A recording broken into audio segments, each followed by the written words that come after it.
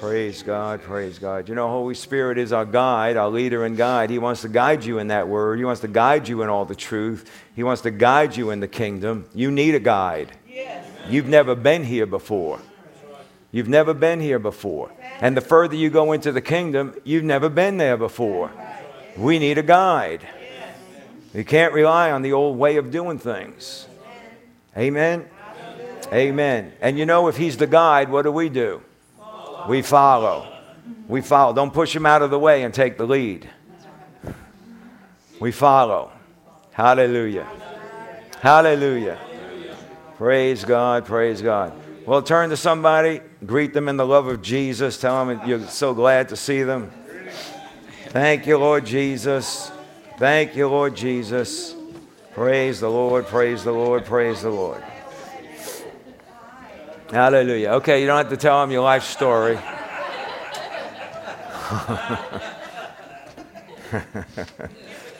Praise God. Oh, hallelujah. I want to look at two things right up front. Ephesians 1, and we're going to read 19 through 22. Then we're going to go right over to chapter 2 and verse 6.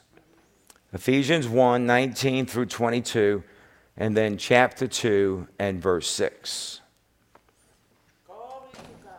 Hallelujah. So starting in Ephesians 1, 19, it says, "And what is the surpassing greatness of his power toward us who believe?" See, his power is towards us. His power is always towards you. His ear is open to you. His eye is always on you. But for those that believe are the ones that receive. Isn't that right? Amen. Remember, it's not about waiting for God to come and do something, as though he needed to come down and do something. But the word of God says, the word is near me, in my heart and in my mouth. It is the word of faith. Amen. It's not expecting God to come do something. Here's something you need to settle in your life and settle it forever. And that is that what Jesus did 2,000 years ago, he is done. He sat down. He is done. He's finished doing it. And before he left the earth, he said to his disciples, "You now go." And that's what he says to us. Isn't that right? He's done. Now it's your turn. It's your turn now. Amen. So it doesn't matter if it's in the church, if it doesn't matter if it's in the nation. It is your turn now to step up and do what needs to be done. And he's given you everything. Stop looking and saying, I need. No, he's given you everything.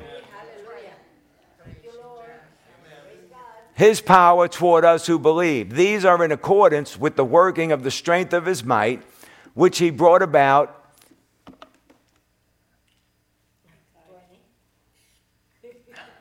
I'm going to read all the way to 22. Which he brought about in Christ when he raised him from the dead. So when he brought about in this power, this working, the strength of his might was brought about when he raised Christ from the dead and seated him at his right hand in the heavenly places. Where is that? Far above all rule and authority and power and dominion. Over all the powers of darkness, he's above it all. And every name that's been named. Name a name. Name a name. Cancer, his name's above it. Name another name. Diabetes. He's above it. Name another name. Depression. He's above it. What's another name? Stress. He's above it. Give me one more name. See, we're pushing the limits now. You're running out of stuff. Anxiety. All right? His name's above it. He's above it. His name is above every name that has been named. Not only in this age, but also in the one to come. That means for all eternity, he's above every name that's been named.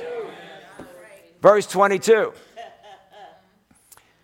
And he put all things in subjection under his feet.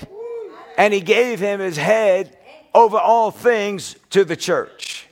Hallelujah. Chapter 2, verse 6. And he raised us up with him and seated us with him in the heavenly places in Christ Jesus. Christ was raised up, and we have been raised up to a newness of life. He is seated at the right hand. He sat down. He's seated at the right hand of the Father. Where is that? Far above all rule, above all authority, above all power, above all dominion, and above every name that's been named in this age and in the age to come. And he put all things in subjection under his feet, and he is the head. If he's the head, we're the body. The church is the body, and the feet are in the body.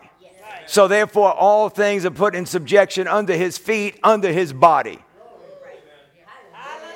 The body is to walk in dominion over all of these things. Over what things? All rule, all authority, all power, dominion, and over every name that's been named in this age and in the age to come. Amen. Who's to rule? We are. We're to rule. That's why he seated us in Christ. He seated us in Christ's life for all eternity, and it started at the new birth. This is why, some people say, well, I'm going to wait till I die to get saved. Dear God, why would you waste your whole life? Why would you waste your whole life? Because people think when I get saved, well, that's the end of everything. Dear God, you don't know nothing. It's only the beginning of everything. It's the beginning of everything going to be good in your life. Amen. And I understand that because I used to think the same thing. When I was a snot-nosed little 25-year-old, I thought everything. I had it made. Right. That's like when I lived in New York. I lived in Brooklyn, 6 years old, chased by gangs every day. Every day chased by gangs. And we thought this was living. This is life. Exciting. We thought this was great. Why? Because we didn't get caught. We outran them. So we thought it was great. And then at 10 years old, I leave Brooklyn and I go to Queens. I thought that I've moved out to farmland.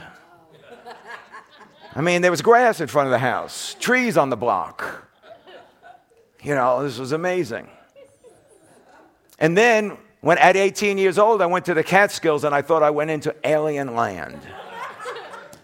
It's like, what? Who are you people? Well, why did I think that? Because I never knew any better. It wasn't until do you realize that it wasn't until I joined the military and I'm driving from the airport in Michigan up to Wurt Smith Air Force Base that I actually see cows grazing in the field. I never saw that before. And I thought, look at all that land. You could build buildings on this land. Because that's all I knew.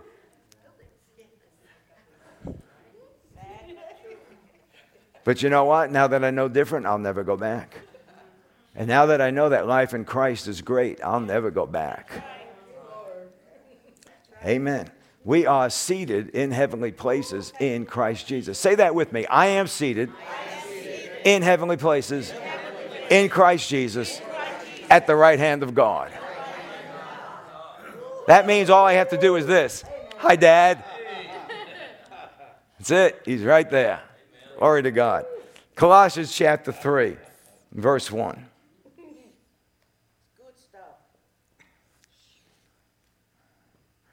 Colossians 3:1. Therefore, if you have been raised up with Christ. Now, what did we find out in Ephesians? We were raised up with Christ. If you have been raised up with Christ, then keep seeking the things above where Christ is seated at the right hand of God. All right, we have been raised together with Christ. So he says, keep seeking, keep striving to find, desire to experience this kind of life, the life that comes from the right hand of God. I don't know about you, but I got a ways to go. How about you? Who's going to quit? No, we're not going to quit. So press in with the attempt to realize this kind of life in your life. I mean, just think for a moment about the possibilities of what that life is like. It's mind-blowing. Your mind can't even conceive it. You have to step into it step by step. Amen. So the first thing to realize is this. You already have this life. According to Ephesians chapter 2, you already have it. Jesus said the kingdom of God will be within you. Isn't that right? So don't need to try to get what you already have. You just need to receive it. Well, what kind of life is it? It's a life that's far above all power, all authority, all dominion, right? It's a life that's above every name that's been named in this age and in the age to come. And there's a lot more names than what we mentioned tonight. There's the name of lack. There's the name of poverty. There's the name of not enough. There's the name of not knowing what to do. There's the name of ignorance. There's the name of fear. There's the name of doubt. There's the name of unbelief. There's all kinds of names. And in fact, Deuteronomy tells us that we have been redeemed from the curse of every kind of spiritual, soulish, financial, and physical sickness, disease, and everything. And he says, and whatever is not named, you've already been redeemed from that. So that means no matter what names research comes up with, they come up with a new name and you hear it on TV. There's a new name and a new disease. You go, glory to God. I'm redeemed from that according to Deuteronomy 28. Amen. Why? Because we're seated in heavenly places far above. Far above. You know what far above means? Far above means you can't be touched. Now that reminds me of a time we were coming home from Snowshoe Ski Resort in West Virginia. Remember that time? And we're driving home. We were tired. So this one year, we had gone a few years. So this one year we decided we're stopping at south of the border. What a trip that was. So we stopping south of the border, and we're walking down the aisle, and Pastor Morgan's daughter, Christy, is walking down the aisle, and there's a big monkey there sitting on the shelf, and she's walking by, and the monkey must have been motion activated, and the monkey goes, hey, you, come here, I want to play with you. Well, she could have turned around and just smacked that monkey. That would have been the end of that, but it was funny, so we kept doing it. But you see, this is the whole deal. You're far above, and the devil says, hey, you, come here. I want to play with you. And you go, oh, yeah, what you got? Hey, you, come here. I got something for you. He's just yelling because he can't touch you until you walk over to him. Are you with me? When you got born again, what kind of physical proof was there that you were saved? None. The moment you got saved, nobody told you, oh, you look saved. No, there was no physical proof at all, was there? No, you just knew something happened on the inside, right? Now, I got saved 42 years ago when I was 30 years old. That makes me 72, and that just saves you doing the math. So I got saved at 30 years old, 42 years ago, and something happened on the inside. Now here's the question. When you got saved, were you totally saved? No. You were saved in your spirit. Your spirit man became saved. But you're a three-part being. You're a spirit being, you have a soul, and you have a physical body. So your soul gets saved as it gets renewed, bit by bit. Your body will be saved when you get a new body. At the time that Jesus comes back and you get a new body, that point you will be totally saved, spirit, soul, and body. Are you with me? Okay? So we knew something happened on the inside because inside spiritually we got saved. So did working out your salvation happen overnight? 1 year? 2 years? 5 years? 10 years? 25 years? 40 years? Still working? Yes. Still at the 42 years are still working. We're still working on it. Are you with me? Do you ever sit down and go, I'm so frustrated. I don't have all this salvation working yet. Do you ever do that? Do you ever even give it a thought that all your salvation isn't working yet? Not really. No.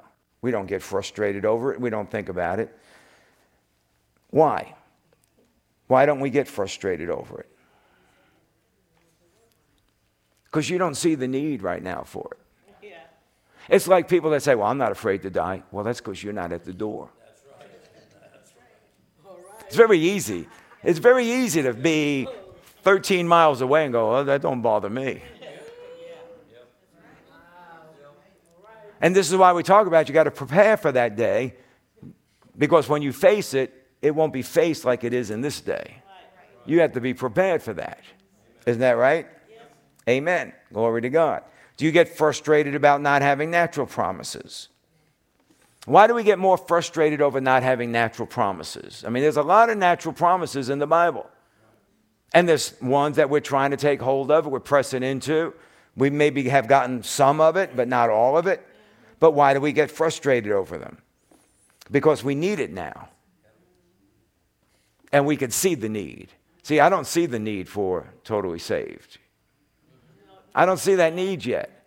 Now, I could see, as I deal with something, I might see the need to renew my mind. I don't see the need to be totally renewed in everything. I just don't see it. You don't either. Don't look at me like you're spiritual. You don't see it either. No, I don't. So because I don't see it, I don't deal with it until I realize I got to renew my mind in this area. Okay, that's when I see the need, and that's when I work on it. Well, it's the same thing with natural promises. Natural promises, whether it's lack, whether it's healing, whether it's deliverance, whether it's freedom, whether it's something in our marriage, whether it's anxiety, whether it's fear, whatever it might be, whatever I'm dealing with, I can see it, and I see the need to change it. Right? Okay, so because I see it,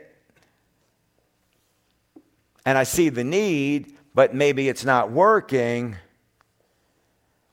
then I get frustrated. But yet, if we go back and read Ephesians, that says, I'm far above all power and authority, might and dominion. I'm far above every name that's been named in this age and the age to come. I'm far above all things of this earth. I am seated at the right hand of God in Christ Jesus. Therefore, I keep seeking the things that are above and not seeking the things that are on the earth. Isn't that right? So if I realize and understand Ephesians, then that's a matter of receiving what I need to receive. Because it's already been given, now I'm striving to find it. God's not hiding it from you. He's actually hiding it for you so that the devil can't take it. Isn't that right? Yes. Amen. So if I strive to find my life in Christ, keep seeking the things above where Christ is seated at the right hand of God. If I strive to find that life, everything else falls into place. Are you with me? Well, how? Because you're going to find what's been given. You're going to find the character that God has given to you. Well, how do we receive character? Heart condition. As your heart condition changes, character develops. Amen. Character is not your personality. Personality is you being a character.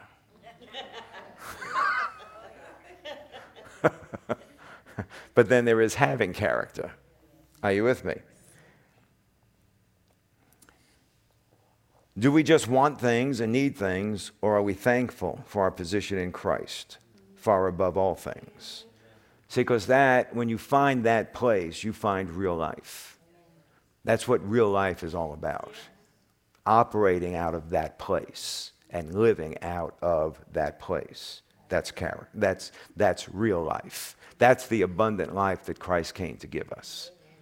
Learning to live that way. Amen. There are fools out there that say things like, well, Christianity is for weak people. Son.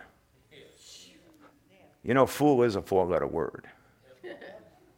And I remember the account of Jesus standing in the Garden of Gethsemane, and Judas comes to betray him, and a squadron of Roman soldiers. This is the fiercest army on the face of the earth at the time.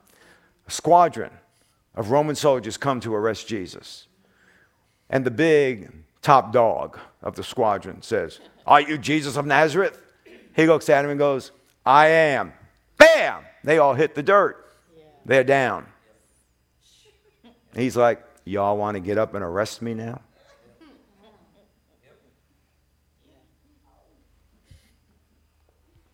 Christianity, true Christianity, walking by the Word of God, is the strongest position you can ever have in life.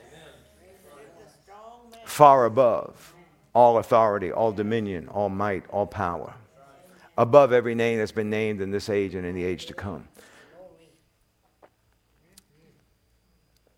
John G. Lake calls it the strong man's gospel. It's a strong man's gospel. Amen. It doesn't have room for foolishness. Hallelujah. 2 Timothy chapter 3.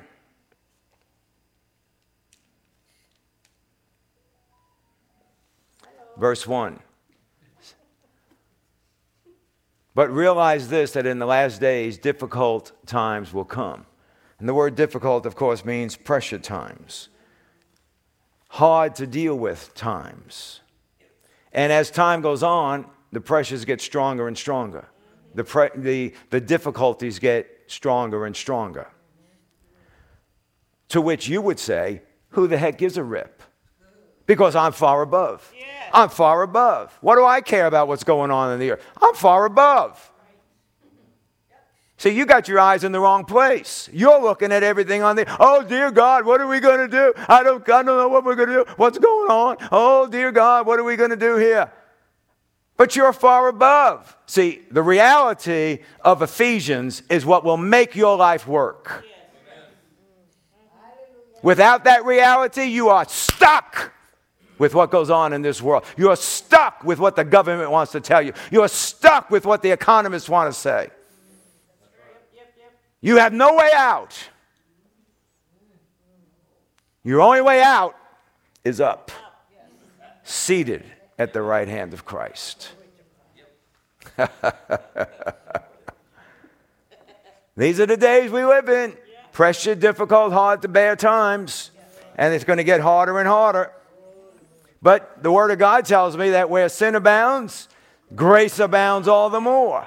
So that means that you don't have to get wrapped up with all the crap they want to throw at you. You can get wrapped up in the grace of God. Amen. Hallelujah. Grace is greater. Grace is the power to deliver you. Hallelujah.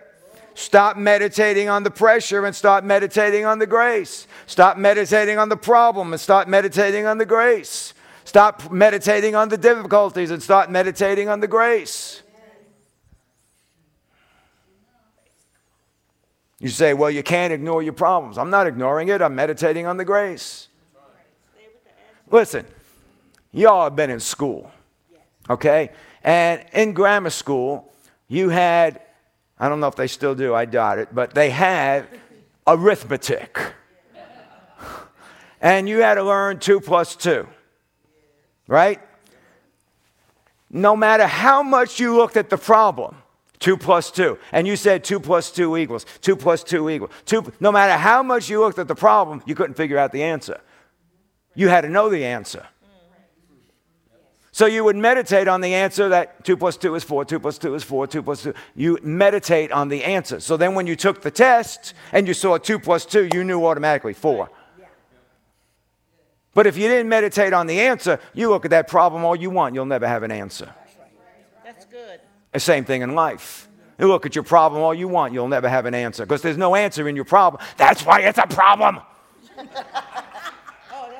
That's why, because there are no answers in it. It's a problem. The answers are outside of the problem. That's right. Hallelujah. See, if you just step out of being carnal, you'll really get set free. Yeah, it's free life. Amen. God has empowered you to take hold of real life. He's empowered you. Don't let the pressures of life steal your real life. You have real life that you can live right here on this earth in the middle of all the pressures. You can walk above it all. You can be like Noah in the ark and just go above the flood. Totally protected. Amen. The Word of God is like an ark. It's a high tower, and the righteous run into it, and they are safe. But you got to run into it. You got to stay in there. Don't shut the door. Stop peeking out the window. Stay in there. Amen. Amen. Hallelujah. Fear will only take hold when you have no reality of what it said in Ephesians.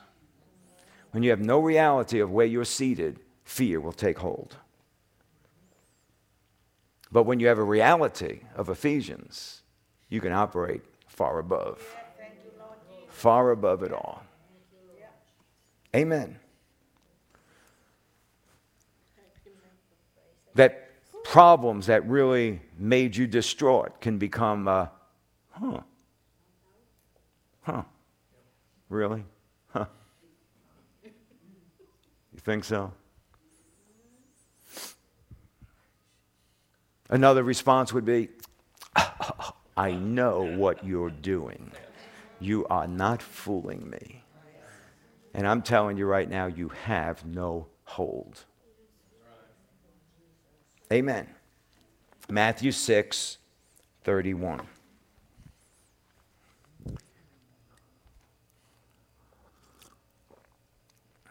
Drinking water there. Pastor Nid and I was in a restaurant Wednesday night. And the guy comes over and he starts asking us he's telling us about the specials on drinks and all this stuff. We go, we don't drink. We'll just, and he says, I'll bring you water. He says, you want a double?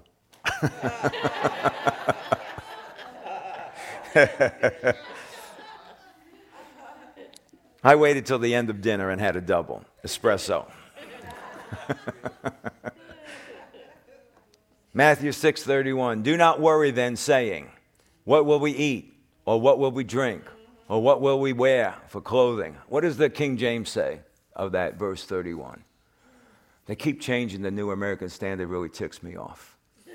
It says, therefore, take no thought saying. Take no thought saying. Take no thought saying. See, the thoughts come, and you can't stop the thoughts from coming, but you don't have to take it. And you take it when you start saying what you're thinking. Take no thought saying. Whether you say it to yourself or you say it to somebody else, it doesn't matter. Because, we say a lot of things to ourselves. Yeah. Well, it doesn't matter if you're saying it to yourself or saying it to somebody else. When you say it, you've taken it. Yeah. Yeah. Take no thought then saying. Anxious thoughts spoken calls it to yourself. It's like going out and calling, you let the dog out for a walk and you go out and call the dog. Why do you call the dog? Because you want it to come. Isn't that right? You're calling it in. See, what do we call? What are we calling? What's in our heart? See, what are we calling? Don't take any anxious thoughts saying. Because when you're saying, you're calling it. Just like Job. Job said, oh, my children, they may have sinned, or maybe they cursed God, so I need to make sacrifice for them. Well, he said it, and he called it to himself. He called it to his family. He called it to his possessions. He called it to his health. He called it into his life. He said, all that I dread befalls me, and what I fear has come upon me. Because he said it. Now you think about the fact that he was the richest man in the land, and what he lost. How much do you think was in his mind? Don't you know that came out of his mouth? And you know it's true because you don't deal with any kind of pressure like that, and it's out of your mouth. Calling it in. Don't allow pressure to pressure you into speaking like an erupting volcano. And start declaring all this stuff out of your mouth. The psalmist said, Lord, put a guard over my mouth. Well, what is the guard over your mouth? The Word. The Word is a guard over your mouth. It's not the Holy Spirit's going to come and grab your lips.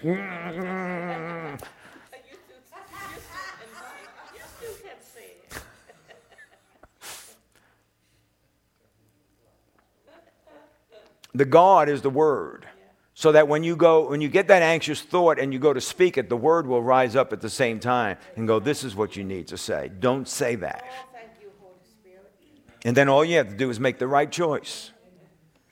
Amen. If you speak fear, you'll call it to yourself. You have to let faith erupt on the inside of you. Now, I'm not talking about 911 faith. You know what 911 faith? Did you ever hear somebody on a 911 call and they're frantic, trying to get help? Well, that's what 911 faith is. We're frantic and we're speaking, yelling, all these things, but it's just stuff that we're just saying, and it's just not really coming out of our heart. It's 911. Last-ditch effort. Need help now. Send reinforcements. You have to understand the difference between speaking the word to meditate on it as compared to speaking the word to create for you. You can't take that meditating word to create.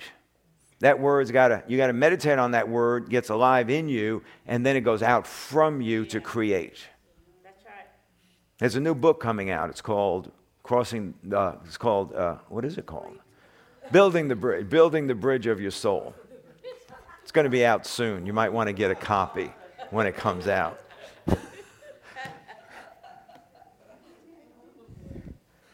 It's about real life, folks. This is what real life is about. All right? So there's a difference between speaking the word to yourself to meditate on it and speaking the word out to create for you.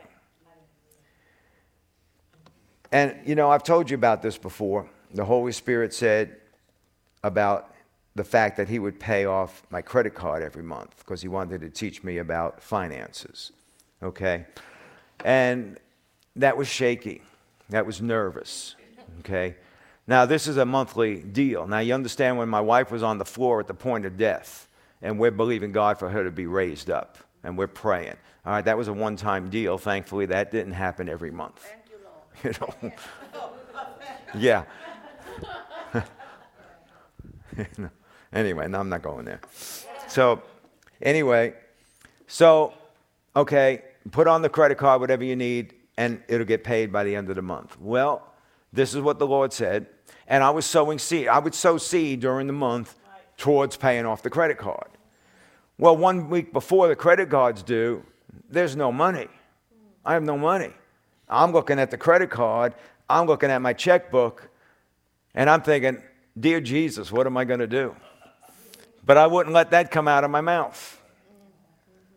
I would go to my seed book. And I would look at my seed book and go, this is seed that was sown, believing God for your credit card to be paid, and I would declare what the Holy Ghost said. Lord, according to what you said that if I put money on the credit card and you're going to teach me about finances and teach me to trust you, so I'm going to believe you now to pay the credit card next week in which I have no money. So I said, this is what you said, this is the seed that I've sown, and I would stick with that until the anxiety left. And I would make my mind think on what God said. A lot of people think that because they heard God say something, poof, everything's going to be good. That's just the start of your battle. Don't you get it? That's the start of your battle.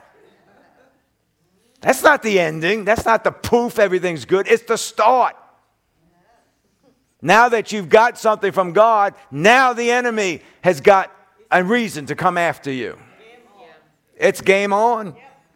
The battle is in your soul, it's in your mind, and it's in your emotions, and it's in the setting of your will. And don't tell me you got something that nobody else deals with. Don't tell me that, because everything's the same and it's all common to man. Because you're looking at the packaging, you're not looking at what's inside the package. You're looking at the wrappings and the bows, you're not looking at the situation. It's all the same. I don't care if you're 5 years old, 55 years old, or 85 years old, it's all the same. There's nothing new under the sun. The only thing that's different is what's between my ears and what's between yours. The only difference. And it's what I've worked on changing what's in between my ears as compared to what you've worked on to change what's in between your ears. The only difference. There is nothing that you ever deal with that is not common to man. Because you're looking at the natural situation when everything is actually spiritual. Yeah. That's right. That's good. I know that might have sounded rough. but you got to get it. You got to make your mind think on these things. Meditate and speak your answer, or meditate on and speak your anxiety. That's all it is. It's pretty simple. Yeah, that's it. Now, when we got saved, we were in our 30s. So my wife, just like many of you ladies, have that monthly thing that you got to deal with. And she would be a little aggravated, irritated, and sometimes obnoxious. And she would say to me that she don't like doing this. I said, well, why don't you do something about it? I said, you know this happens every month. Why do you wait till it comes around and then deal with it? Why don't you deal with it through the whole month? Why don't you start meditating on what you need before it even shows up? And then when it shows up, you'll have the answer. Now, it's not going to happen right away. It's going to take a process. There's always a process.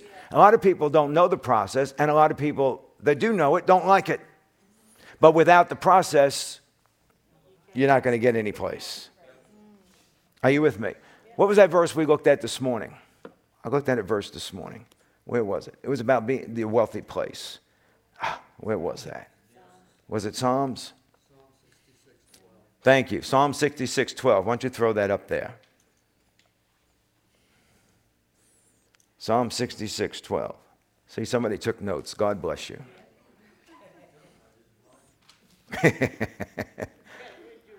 It says, you made men ride over our heads. We went through the fire and through the water, yet you brought us out into a place of abundance. Or King James says, you brought us to a wealthy place.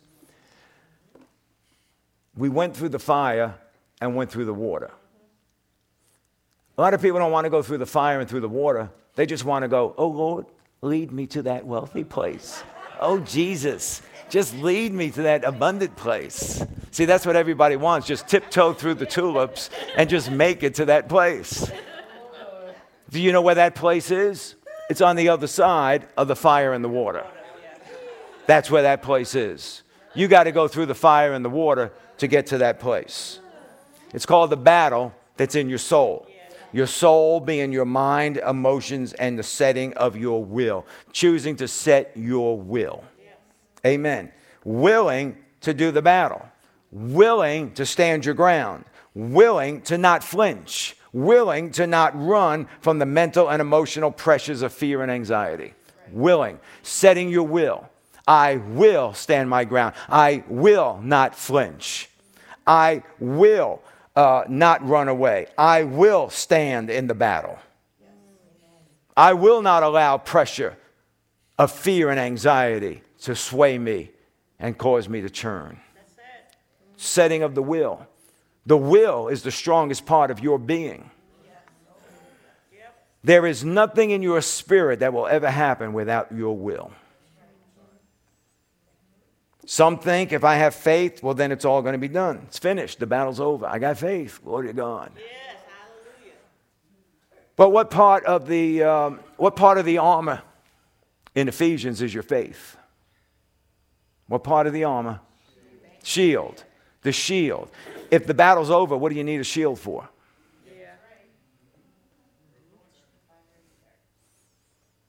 The battle's not over. That's why you need a shield. Because you're ready to go into battle. Amen. See, this is reality. Faith, the Word of God coming alive in you. You could be in worship and have an occurrence with God. Well, it's just the beginning. It's just the beginning. The battle's getting ready to start. Isn't that right? Amen. Amen. You know, God said to Adam, keep the garden. Here's a word, Adam, keep the garden. A word from the Lord Jehovah himself to Adam, keep the garden. Okay. Okay, I'll keep the garden. Totally oblivious to everything. But yet God gave him a word, told him of things to come, and said a word that would prepare him. The word was his answer, but it wasn't the ending. It was only the beginning of the battle. Because the enemy was coming. And God gave him a word that would cause him to overcome. All he had to do was make the right choice. I'm sure there will be a lot of questions when we all get to heaven about that choice. And I know what his answer is going to be. He's going to look at you and go, you'd have done the same thing.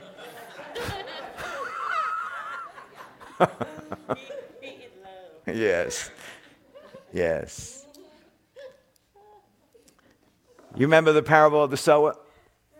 Seed was sown on the hard ground. Seed was sown on the rocky places. Seed was sown among the thorns. And what was the purpose of the enemy in all of that parable? Steal. Steal what? Steal the word. Steal the word.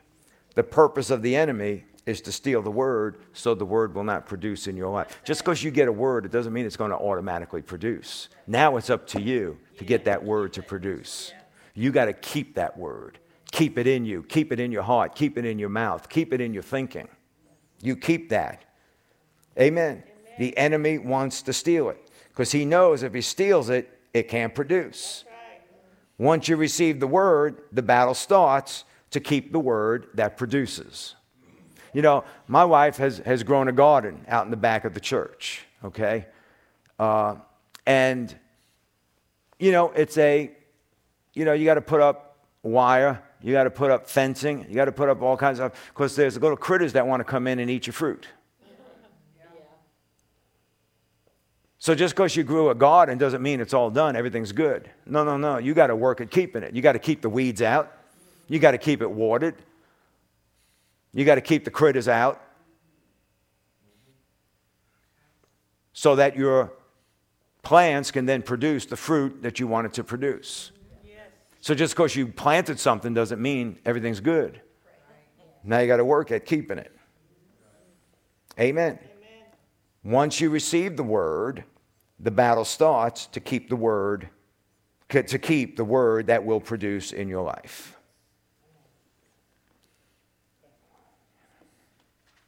Will you allow the enemy, even the flesh of your unrenewed mind, your soul, your emotions, will you allow them to pressure you to cave in?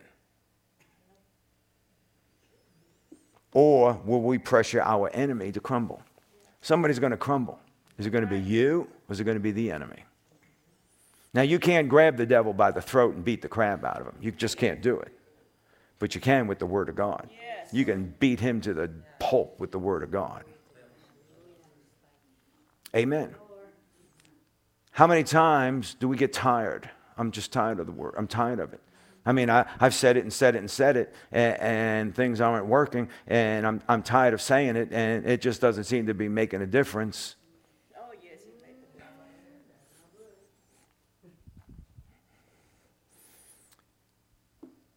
So, there are different levels of demonic influence in darkness. And you may have dealt with a little imp, and you went with the word and just kicked him away. But then Big Brother comes along, and he's a little stronger, and it takes a little more to get him away. And then Uncle comes, and he's a little bigger and badder, and it takes a little more to get him away. So at what point will you quit? What point will you say, God hasn't given me what I need to win? At what point will you allow yourself, as the woman going to the unrighteous judge, when will you say, this will never work, and go home and let the unrighteous judge get his way? Are you with me? It's the battle. It's the battle that most people don't like. They don't want to deal with it. This is why, for many Christians, rather than stand on the Word of God and believe God, the first thing they'll do is lean right to the medicine cabinet. Yep. Or they'll lean right to the doctor, or they'll lean right to the financial things, or whatever it might be. They'll lean right to that because they don't want to go through the battle, because they know if I go this way, I'm going to have to stand and I'm going to have to fight. I don't want to do that. I'm going to take the easy way. No easy. It'll be easy probably until you come to the point of dying. And then it's going to be really tough. People say living by faith is hard. No, it's not. It's dying without it that's hard. Yeah. You can step over your problems in life, or you can step over into the next realm. Or you can beat yourself to the ground trying to get answers in life and getting beat to the ground in stepping into the next life. It's up to you. It's your choice. Yeah. I would start now with life. Yes. Amen. Will we allow them to pressure us to cave in, or will we pressure our enemy to crumble? Yep. Declare what the Holy Spirit said. Make your mind think on these things. Make your mind think on these things. The Bible says, make your mind think on these things. Your mind is not automatically going to think on these things, and you're going to have to tell your mind, shut up! I'll tell you what I'm going to think about. And if you don't do it, nobody will do it. Nobody can do it for you. God himself can't do it for you. He gave you a free will, and you have the freedom to choose whatever you want. And he'll let you choose death if that's what you want. He'll let you choose destruction if that's what you want. He'll let you choose ruin if that's what you want. He gave you free choice, and he will never violate your free will. Never. He said, I've laid it all out. Choose. What do you want? I choose real life.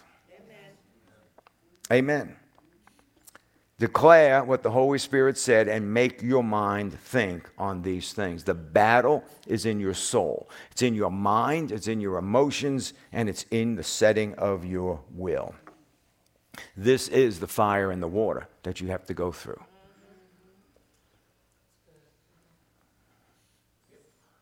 One week before the payment was due, no money. I mean, I remember one month I needed $15,000, and there was no money.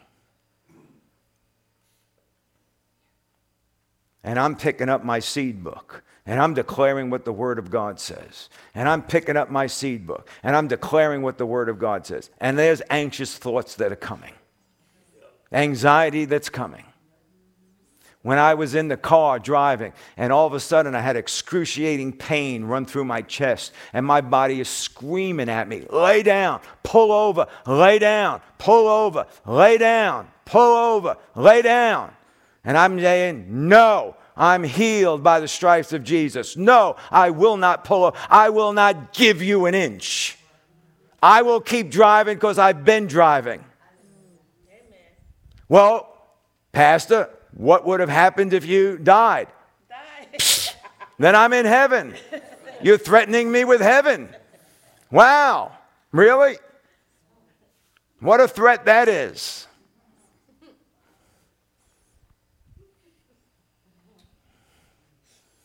That happened twice. And you know, when that happens, you can't breathe or anything.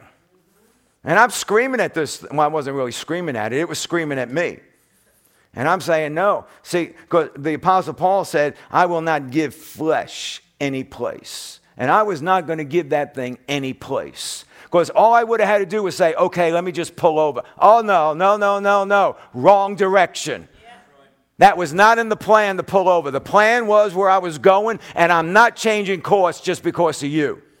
And I don't care what you say. I don't care what you do. I make the decision of what's going on here. I'm far above this thing. And it has no right and it has no place. Amen. Now, I wasn't always like that. You know, when it came to the things of God, when I first got saved, I was very wimpy-willed. I didn't have a strong will for the things of God. Now, I was a strong-willed person, but not for the things of God. But because of spending time in the Word, giving myself to the Word of God, and proving God in other areas. And it builds up, builds up, builds up, and you come to the place to where you know you can trust God. So when God comes to us and says, give away all of your liquid assets, that wasn't easy. But I said, okay. We got an agreement. We said, okay, that's what the Spirit of God said. That's what we're going to do, give it all away. And we did. And within a month, it started coming back again.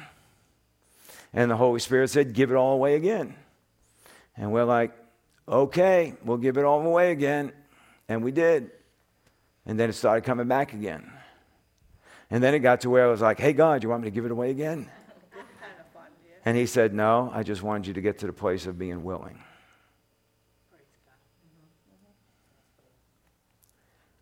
Are you with me? But I had to start by proving God in the area of $10. I remember walking into a store and they had a piece of equipment that I would have liked from my workshop, and it would look like it was the last one on the floor. And I was like, oh, I need to get this. That's a good price. And the Holy Spirit said, why don't you believe me for it? I'm like, what do you mean believe you for it? Here it is, right here. I got the money in my pocket. I get it. Well, I didn't have the money in my pocket. I had a charge card in my pocket. And if I put on the charge card, he pays for it. So we're good. So he says, well, why don't you believe me for it? I'm like, okay. All right, I will walk out of the store without it. It's the last one on the floor. And I'm going to trust you that it will be here for me when you say I'm ready to buy it. And I did. I left. And about 2 weeks later, the Holy Spirit said, go get that thing. And I went down there, and it was still sitting there, waiting for me. But you see, those are the little things that you prove God in. That's right. And as you prove God in the little things, it gets bigger and bigger and bigger. Thank you, Lord Jesus. So when you feel like you're under a cardiac arrest, I've been under police arrest, but not cardiac arrest. So when you're under that, it's like, same God that took care of this equipment, same God that paid the credit card, the same God that did the $10 deal, same God, doesn't change. We learn to believe God along the way. But where is that? It's in the fire and it's in the water. The battle that goes on. Are we going to meditate and speak the answer, or are we going to meditate and speak the anxiety? We have to be willing to do the battle, willing to stand the ground, willing to not flinch, willing to not run from the mental and emotional pressure of fear and anxiety. Everybody, no matter what circumstances you're dealing with, is going to deal with fear and anxiety. Yep. And fear and anxiety is a spirit. And fear and anxiety has its entrance into your life in different areas, because we all deal with different physical things. But the spiritual side is all exactly the same. You defeat that fear and anxiety, you'll kill that natural thing. Mm-hmm. Yep. Amen. Amen. How long do I have to stand? How long is it going to take to win the battle? How long do I not have to flinch till you win? Yep. I mean, what's the big deal? You got all eternity. You have all. See, this is the deal. And this is why we talk about living with a view of eternity, because you live in the right now. I need this now. I got to have this now. You're stuck in the realm of time, and you're seeking the things on the earth. The things at the right hand of the Father is there's no time. Right. So if I move into the realm of eternity in my thinking,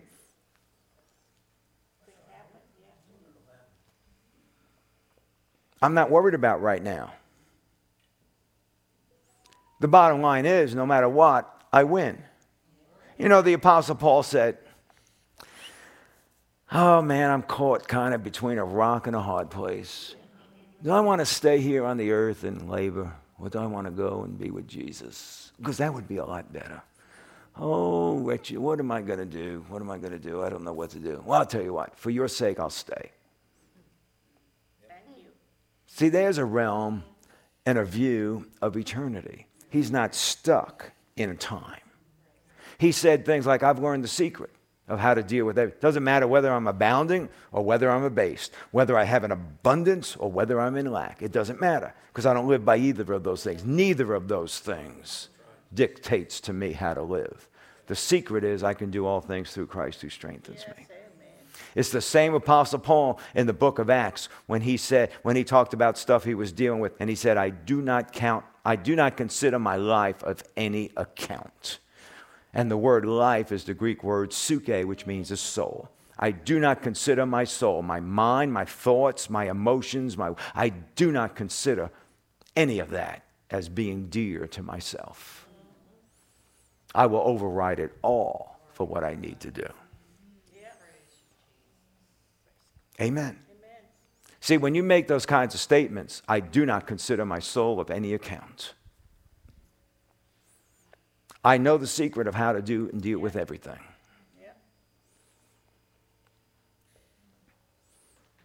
I could choose at any moment whether to stay or whether to go. We get a hold of those kinds of things. Doesn't matter what you deal with in this life. You're living in the realm of eternity. Thank you, Lord Jesus. Hallelujah. Thank you, Lord Jesus. I want to be like the Apostle Paul. I fought the good fight of faith. I ran my race. I finished my course. What is the fight? The fight is, I'm fighting for this thing. I'm fighting because I need this thing. I'm fighting. See, your fight's wrong. It's a wrong fight. Your focus is wrong. It's the fight of faith. That's what it's all about. The fight is for faith. That's what it's all about. Jesus died so that you could have faith, and that's what the battle is about. That I will not let go of my faith, because faith comes by hearing the word of God. Faith comes by hearing God speak. So therefore, God has spoken to me. I've heard the word of God. I've got it on the inside of me, and I will not let go of it, and I will fight to the death to keep it. That's right. Amen. You know, who was it? There's a movie called Flags of Our Fathers, and I think it was directed by Clint Eastwood. And he worked with a lot of military people in making the film. And he said one thing that he learned about military folks is that soldiers will fight for their nation, but they'll die for their friends. Jesus is a friend that sticks closer than a brother. You know, we all the time we say this. Oh, I would never deny Jesus. I tell you what, I'll stand for Jesus. What about the situation you're in? Will you stand for that faith? That word of God, which is God himself? Will you stand for that? Or will you deny him and allow things to run you over? Amen.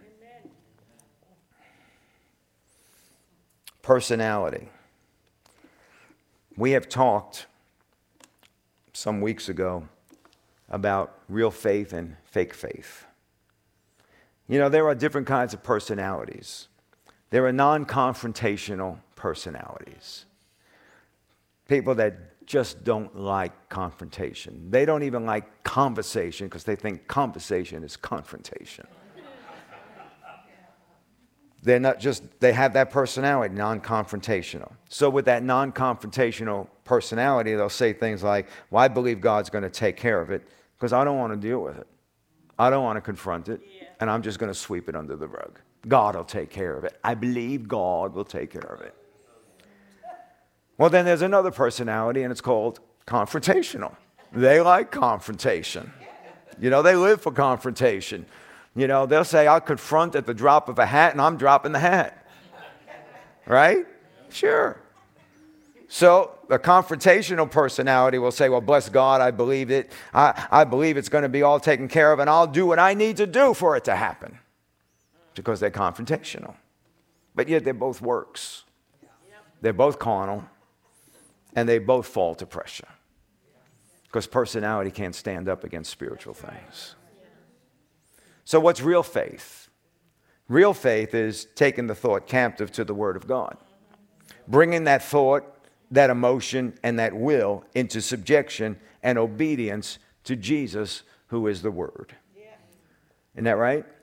You know, in Galatians 5, you know, it talks about the fruit of the Spirit. But then after that, in I think it's verses 24 and 25, it says, they that belong to Christ have crucified the flesh with its passions and desires. Okay? Crucified the flesh with its passions and desires. Well, how do you crucify the flesh? With the Word of God. You use the Word of God. Okay? Simple example. Driving down the road, all of a sudden, chest tightens up and you got pain just shooting across your body. And your flesh screams, pull over. I'm crucifying that thing. You say, well, that just makes sense. No, it doesn't. Why would that make sense? Did God tell you to pull over? No, your flesh told you to pull over. Your fear told you to pull over. Your anxiety told you to pull over, not God. God wasn't telling me to pull over. And if he's not telling me to pull over, we're going. Are you with me? Now, I know some of you medical people hate to hear this stuff. Some of you are on live stream and you hate to hear this stuff. Well, you need to hear this stuff. Of course, you're medical people, you need to hear this. Just like as an auto mechanic. You know, I was an auto mechanic for years, and a woman comes in that I knew. She brings her car in, and she says, something's wrong with my car. My battery's dying. I checked the battery out, checked the whole thing out. I said, your alternator is bad. The alternator has got copper windings in it. It's got brushes in it, and this stuff wears out, and it was no good. It was not. I said, you need a new alternator. She says, I don't have time for this. She leans over and lays hands on that alternator and says, you start working in the name of Jesus. And my thinking is, this will never work. What's wrong with you? It's got copper winding. It's got brushes in it. This is never going to happen. Boom! All of a sudden, the gauge starts working. The alternator starts working. The car was running. We closed the hood, and she took off. Never had to change the alternator. Now, that was hard to convince me because I was a mechanic. Just like it's hard to convince medical people about the medical conditions. We don't give a rip about your medical information or your research. This is what the Word of God says.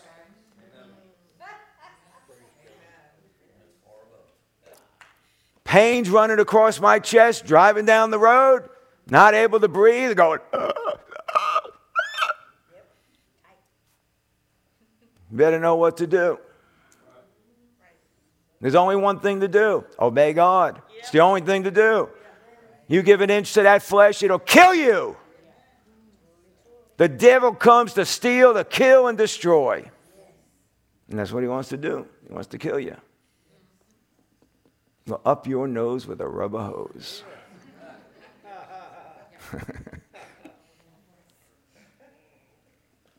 So real faith is to take the thought captive to the Word of God. Bring your thoughts, emotions, and will into subjection and obedience to Jesus, who is the Word of God, and crucify the flesh with the Word. In Romans chapter 8, I think it's verse 13, it says, if we, by the Spirit, put to death the deeds of the flesh, then we will live. By the Spirit. So, by the Word of God, we kill those things. Isn't that right? Amen. This is not a natural operation, although the natural is involved. You can't get away with natural things being involved because you live in a natural world. So there's always going to be natural things involved, right? But it's how you use the natural things that counts. And who directs you to use those natural things. Hey, you know, you've been fasting for 40 days, so here's a stone, just turn it into bread. Oh, there's a natural thing, I can use that, I can... No, he was told by the wrong person. His direction didn't come from the Father. And that's why he wouldn't do it. I don't care if it's turning stone into bread or if it's pulling off the road. We're not going to obey flesh. Amen. Are you with me? See, it's working together. And like we've always said, there's nothing wrong with medication. There's nothing wrong with doctors. Nothing wrong with any of that. Nothing wrong with borrowing money. Nothing wrong with any of that. It's all about how does God direct you. But here's the deal. If you're a non-confrontational person, you will run right to those natural things. And you'll say, oh, I believe this is what God wants me to do. Yeah. You didn't hear nothing from God. It's just what you want to do. But the confrontational person will go, oh, I ain't going to say, I'll tell you what, I'll stand against that. I'm not going to do it. But God didn't tell you to do that either. For the confrontational person, he may give you a non-confrontational direction. For the non-confrontational person, he may give you a confrontational direction. He's not going to lead you in your personality. Amen. You got to know the difference between real faith and fake faith. Look in Colossians 3, verse 2. Colossians 3, verse 2. Set your mind, set your mind, set your mind. This is a choice. You got to do it, do it, do it, do it, do it. Set your mind on the things above, not on the things that are on the earth. So this is not about, oh, Jesus, I love you. Oh, Jesus, thank you for everything. And then go out and live the rest of your day the way you want to. No, set your mind. Set your mind. Set your mind on the things above. What's the things above? Where you're seated.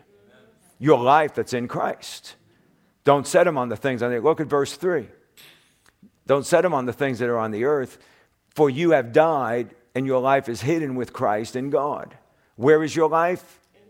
It's not in the flesh. It's in Christ. That's where real life is, in Christ. So if I'm going to give way to the flesh and let the flesh tell me what to do, I'm not walking in life. If I'm not walking in life, I'm walking in death. Why? Because if I'm taking the directions from the flesh, it says I've died. So now I'm following death. But my real life is hidden in Christ. And that's the life I'm looking to take hold of. I don't know about you, but when I got saved, I was so thankful. So thankful to be saved. I never gave a thought in my life. As a child, they brought me to church. 12 years old, I quit. I'm done with this stuff. This is ridiculous. I was done with doing anything good, anything right. Anything that anybody taught me was good and right, I would do the opposite because I'm not going in that direction. So at 12 years old, I made that decision. I made that choice. Sin came alive and I died spiritually that day. And that was the way that I had lived my life. And I never gave a thought about anything, about Jesus, about God, except to cuss him. You ever notice that when people get mad, they always say, well, God damn it. They never say Buddha damn it. Never.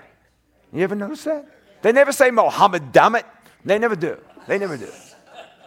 It's always about God. And then tell me you don't believe in God, but he's the only one you'll cuss.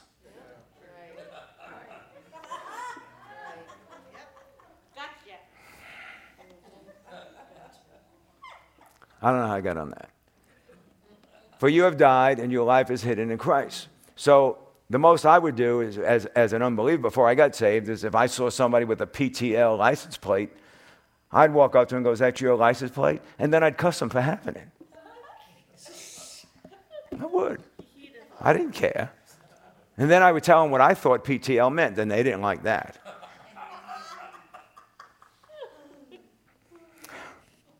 Thank God I'm saved.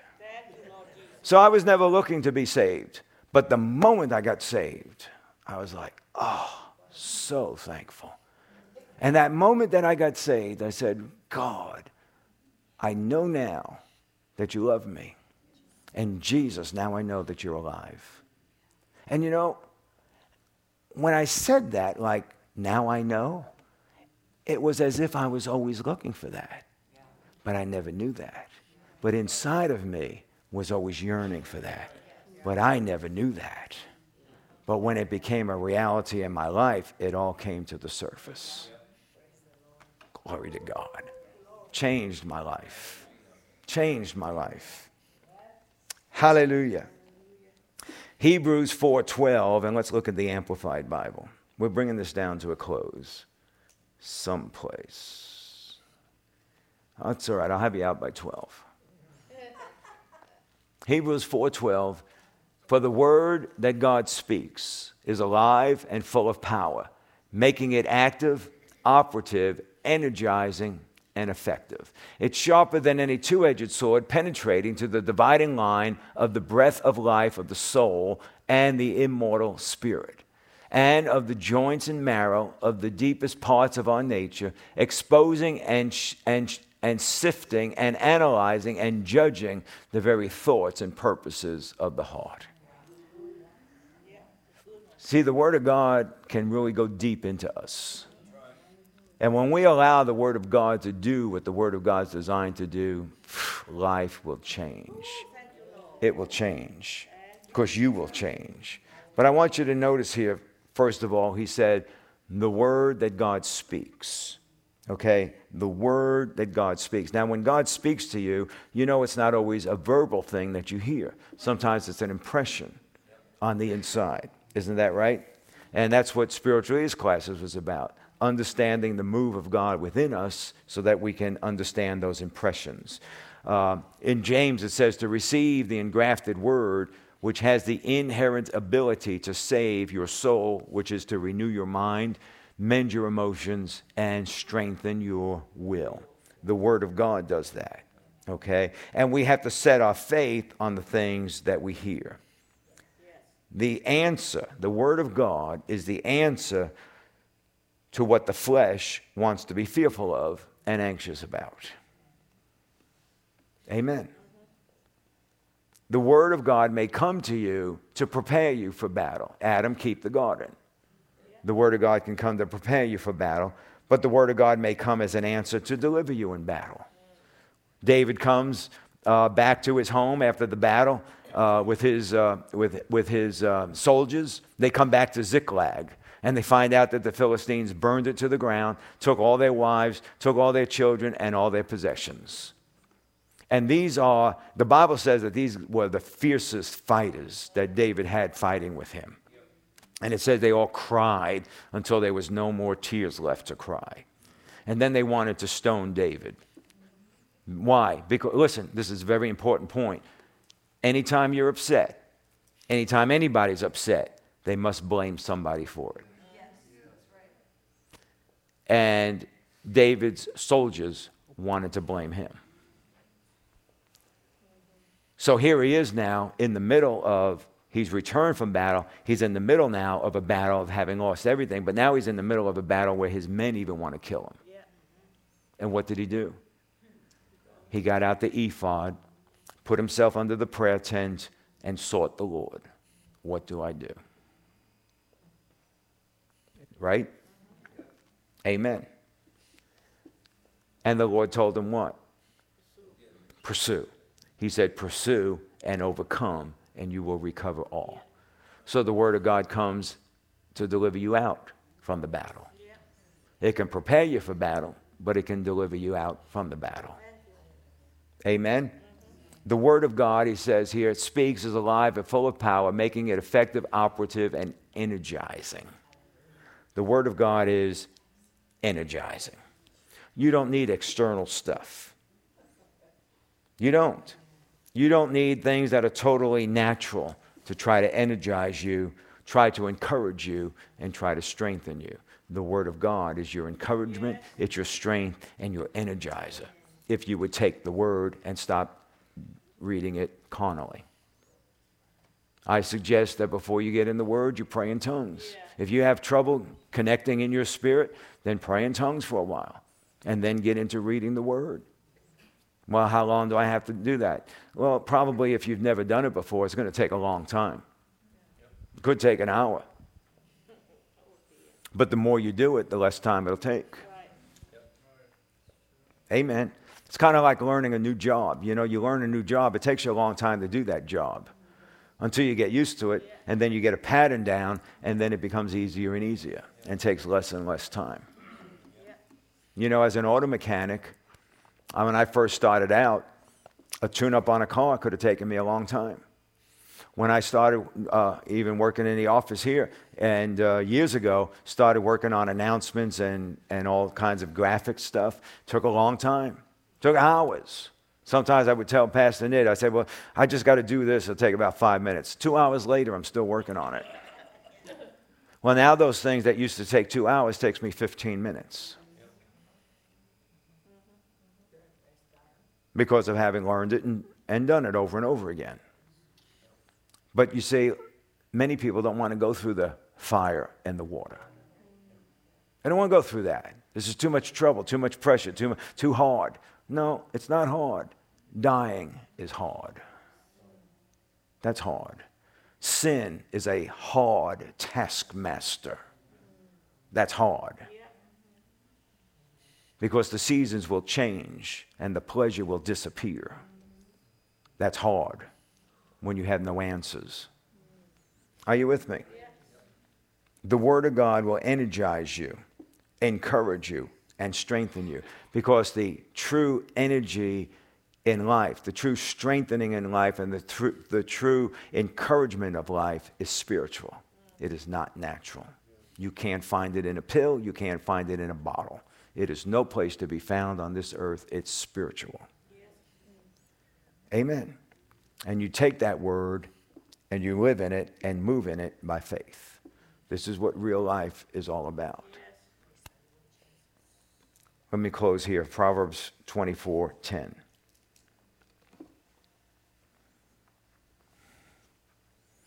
Hallelujah.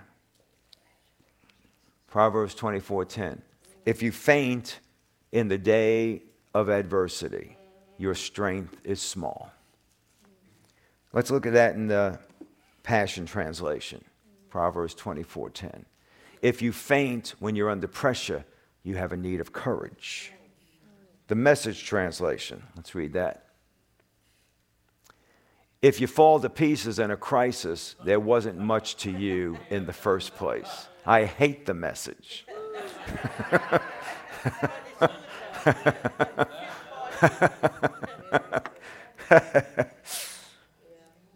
See, reactions to life is what shows our character. It shows where our faith is at. You know, a lot of times we think, oh, I got faith, blah, blah, blah. But then the crisis comes. You know, oh, I got faith, I believe God. Crisis comes. What are you going to do? Are you with me?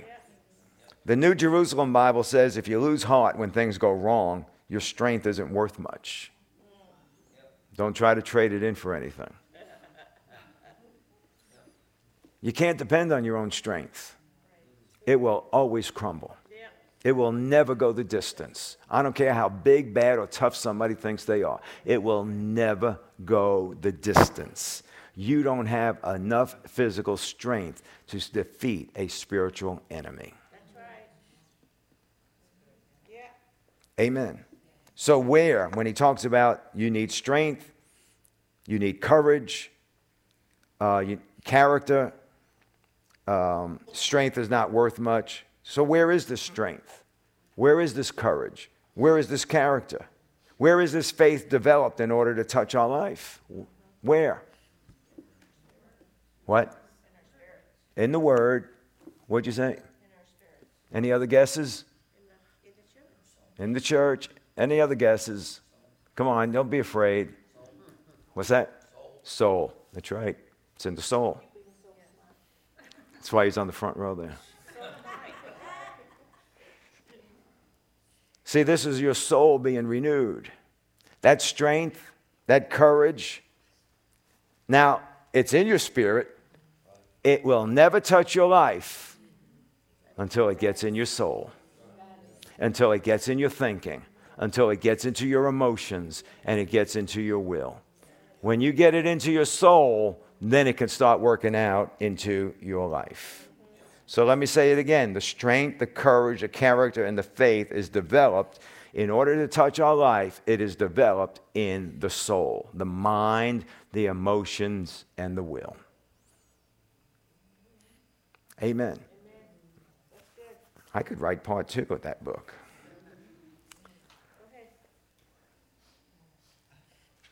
It's about standing in battle. Without a strength of soul, you won't stand in battle.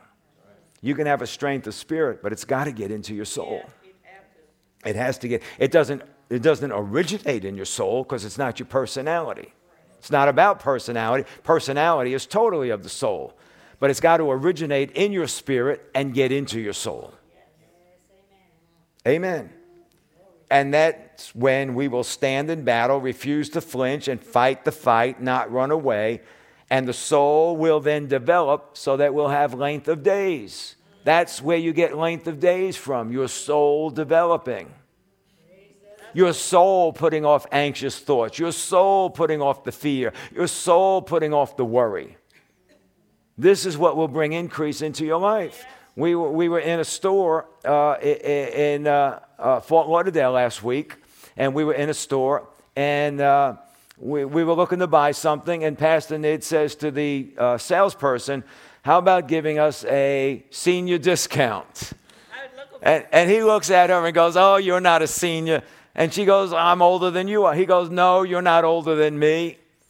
So he says to me, guess what year I was born?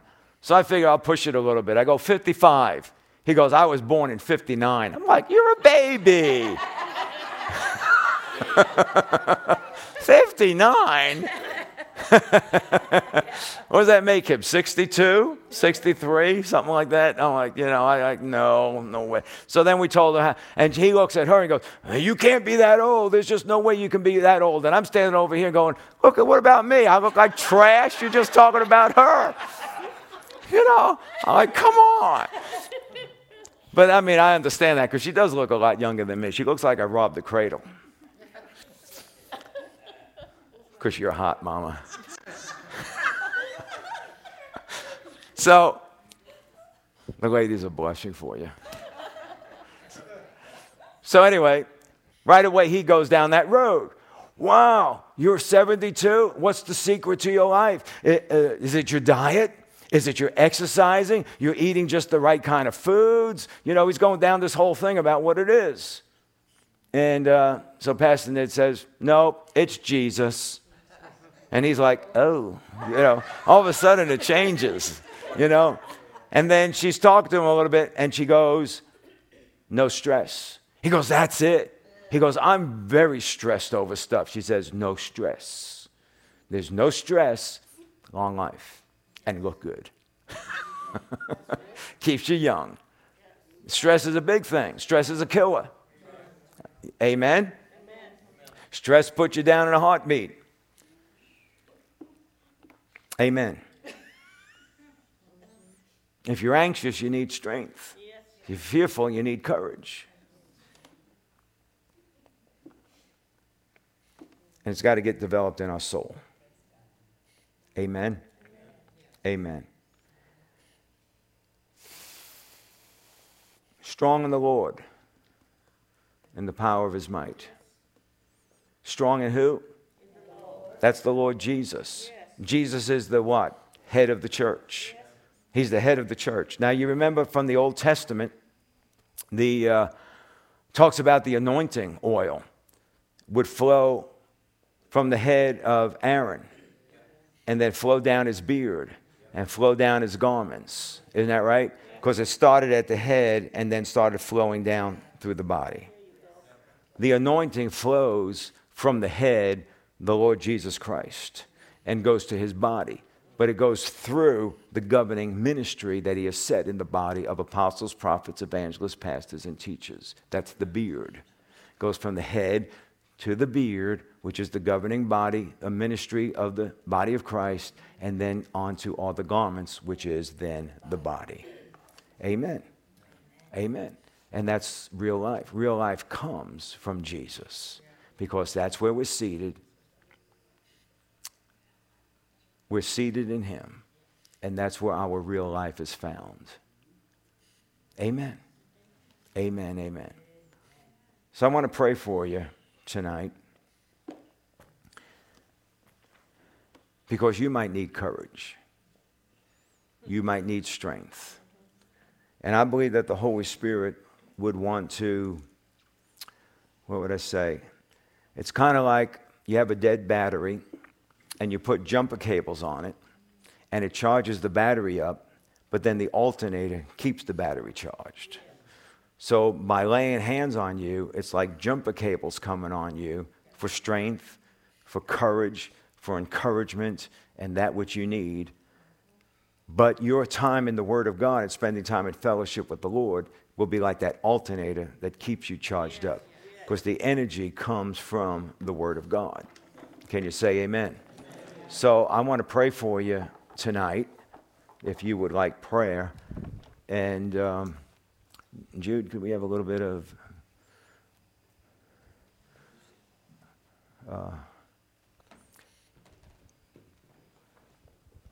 Just lift your hands to the Lord. Jesus, our eyes are lifted up to you.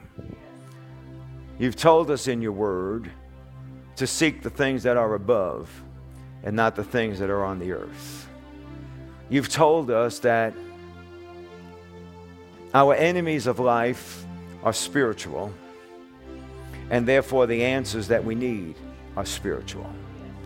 That out from the realm of the Spirit comes strength, courage, encouragement, that we can be strong in the Lord and in the power of your might.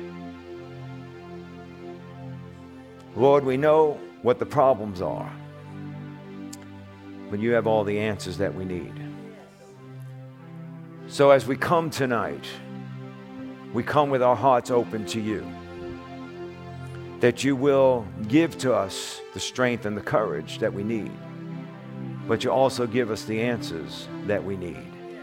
That as we spend time in your word and spend time with you, you will illuminate our spirit with the answers that are needed so that we can live in our life far above all authority, all rule, all power, and all dominion, and over every name that is named in this age and in the age to come. That we would take our place in you and continue to seek our life that is hidden in Christ. So if that's you, and you want some strength and some courage and the ability to stand firm, not flinch, not move away, not run away, not do anything except to press in to the things of God. That you need courage to stand against the things of the flesh, I just want to pray with you.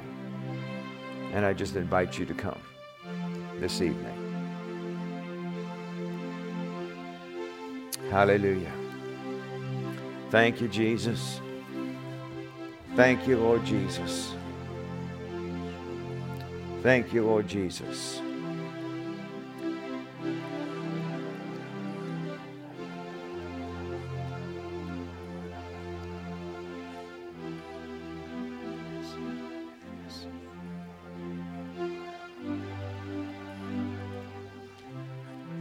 We bless you, Lord. We bless you, Lord. We bless you, Lord. We bless you, Lord Jesus. We bless you, Lord Jesus. We bless you, Lord Jesus. Thank you, Lord. Thank you, Lord. Thank you, Lord. Thank you, Lord. Thank you, Lord. Thank you, Lord. Well, from the response, I would say that the Lord has spoken to the right people tonight. Lift your hands to the Lord and declare this with me. Lord God, I am not afraid of the fire and the water, because you said you'll lead me through it, and you'll bring me out the other side to my wealthy place. I understand this is not a one-time and done. This is my life. And everything I deal with, you've promised me victory. I refuse to quit. I will continue to stand. I will not flinch. I will not let flesh have a moment. But I will stand in my place, victorious and as an overcomer in Christ Jesus. Amen. Amen. Amen. Strength and courage. Strength and courage. Strength and courage. In the name of Jesus. Thank you, Lord Jesus. Strength and courage. Strength and courage. Strength and courage. Hallelujah. Hallelujah. Hallelujah. Strength and courage. Strength. Strength and courage. Thank you, Lord. Thank you, Lord. Thank you, Lord, for the jumper cables, Father. Thank you, Lord Jesus. Strength and courage in Jesus' name. Strength and courage. Thank you, Lord. Thank you, Lord. Thank you, Lord. Thank you, Lord Jesus. Strength, strength and courage.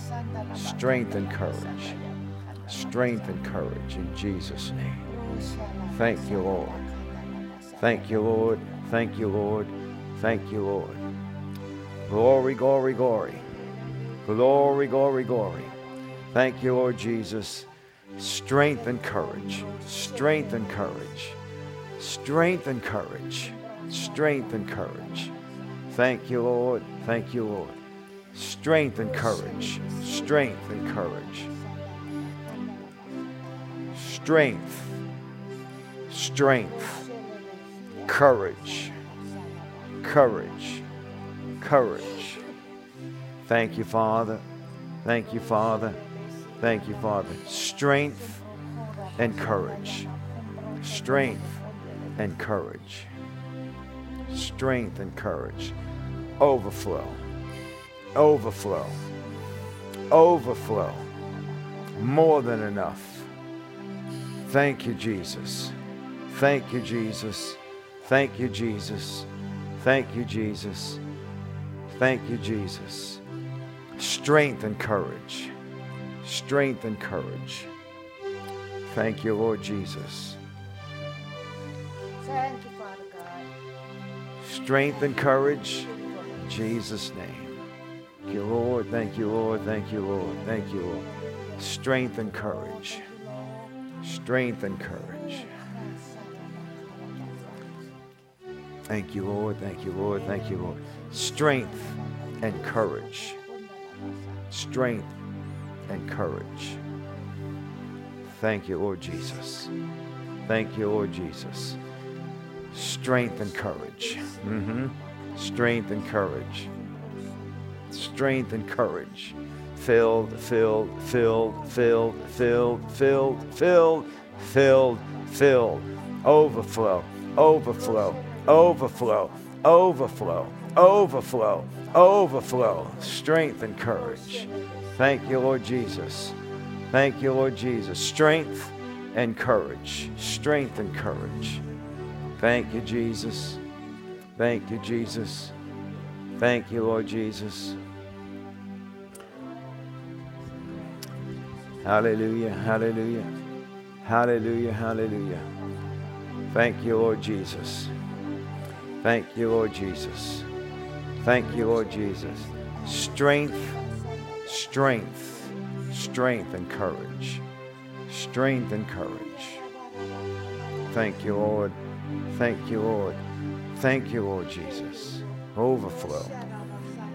Overflow. Overflow. Thank you, Father. Thank you, Father. Thank you, Lord Jesus. Thank you, Lord Jesus. Thank you, Lord Jesus. Praise the Lord, praise the Lord, praise the Lord, praise the Lord. Praying for strength and for courage and encouragement. Strength and courage. Strength and courage. Overflow, overflow, overflow, overflow, overflow. Strength and courage. Thank you, Jesus. Thank you, Jesus. Thank you, Jesus. Thank you, Jesus. Thank you, Lord Jesus. Hallelujah. Hallelujah. Well, you know, the workers have to wait till last to get ministered to. But you know, the Bible says the last shall be first. That means more than enough. More than enough. More than enough. More than enough. More than enough. Hallelujah, hallelujah. Thank you, Jesus. Thank you, Jesus. You know, sometimes strength and courage comes for things we don't want to do. Yep. We don't usually need it for stuff we want to do. For stuff we don't want to do, we need strength and courage. Stuff we're afraid to do, we need strength and courage. Stuff that God tells us to do that flesh don't want to do, we need strength and courage. Isn't that right? Amen. Hallelujah. Strength, strength and courage. Strength and courage in the name of Jesus. Thank you, Father. Flooding into his being. Flooding into his being, Father, with strength and courage. Thank you, Lord Jesus. Thank you, Lord Jesus. Thank you, Lord Jesus. Hallelujah. Hallelujah. Thank you, Father. Thank you, Father. Glory, glory, glory. Glory, glory, glory. Thank you, Jesus. Thank you, Jesus. Thank you, Jesus. Strength to stand. Strength to not flinch. The character of encouragement. Character of courage. Strength. Strength. Strength. Strength and courage. Thank you, Jesus. Thank you, Jesus. Yep. Thank you, Lord Jesus. Hallelujah. Hallelujah. Thank you, Father. Thank you, Father. Bless you, Lord. Bless you, Lord. Bless you, Lord. Thank you, Jesus. Thank you, Jesus. Thank you, Jesus. Hallelujah.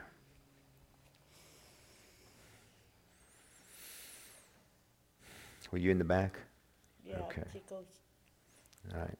So we're praying for strength and for courage. And of course, when you hear the message, it'll all come together. Were you out here for the message? Mm-hmm. Oh, okay. All right. Oh, okay. I just wanted to go get Pastor Hugh Allen. Oh, okay. All right. I have no idea. She's the last, she is first. Yes, well, it's like jumper cables being put on you. That's going to energize you, strengthen you, encourage you. And then by getting into the Word of God and spending time with the Holy Spirit, it will keep that power flowing. In Jesus' name. God. Thank you, Jesus. Jesus' name. Thank you, Lord. Strength, Thank you, Jesus. strength, and courage. Strength and courage. Strength and courage. Thank you, Jesus. Thank you, Jesus. Hallelujah. Hallelujah.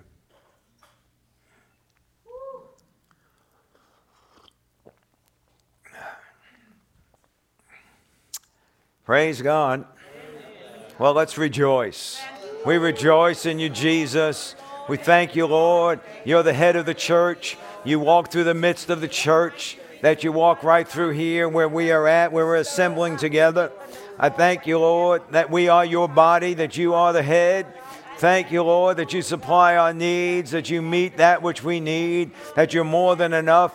Thank you, Lord, you're the all-sufficient one. You are the Almighty, the Most High God, the everlasting Lord. Thank you, Lord. Thank you, Holy Spirit, that you move in our midst. You've touched our hearts. You touch our life. I thank you, Lord. I thank you, Lord. I thank you, Lord.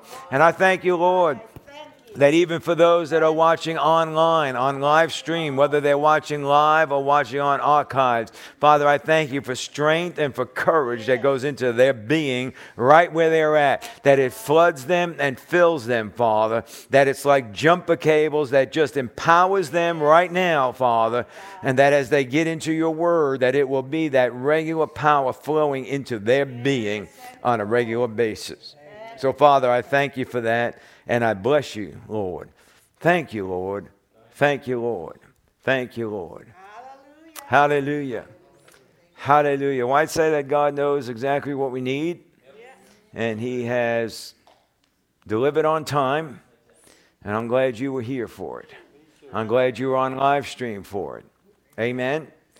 Amen. Glory to God. Glory to God. Glory to God. Wonderful, wonderful, wonderful Jesus. Thank you, Lord, for all that you are and for all that you do. Thank you for touching our hearts, touching our lives, that you bring increase into our thinking, into our believing. Father, that you just turn our perceptions, that we get a new insight, that we get new understanding, Father, so that in the days ahead as we stand against the enemy, that we will be fully prepared, have the weapons that we need, that we can walk as the victorious, conquering overcomer that you've made us to be. Father, we go from this place, but we do not go from our place, which is in Christ Jesus, seated at the right hand of the Father, far above all power, might, dominion, and rule, far above every name that's been named in this age and in the age to come. We do not leave our position. Holy Spirit, I'm asking you to bring this to our remembrance. Remind us of where we're seated, that we would have the right perspective of things, that we would not be looking at them, but we would be looking down upon them. Yes. Father, I thank you. We bless you and honor you in Jesus' name. Now, Lord, as we come before you with our giving, I thank you for the opportunity to sow our seed, and that you have promised in the word that there's one that scatters and yet increases all the more. You said that when we give, it's given back, good measure, pressed down, shaken together, and running over. You said that as we give that which you have provided for us to sow, that you will bring increase to our harvest of this righteous act of giving. So, Lord, we thank you for it and bless you and praise you for that in Jesus' name. And everybody said, amen, amen. Amen.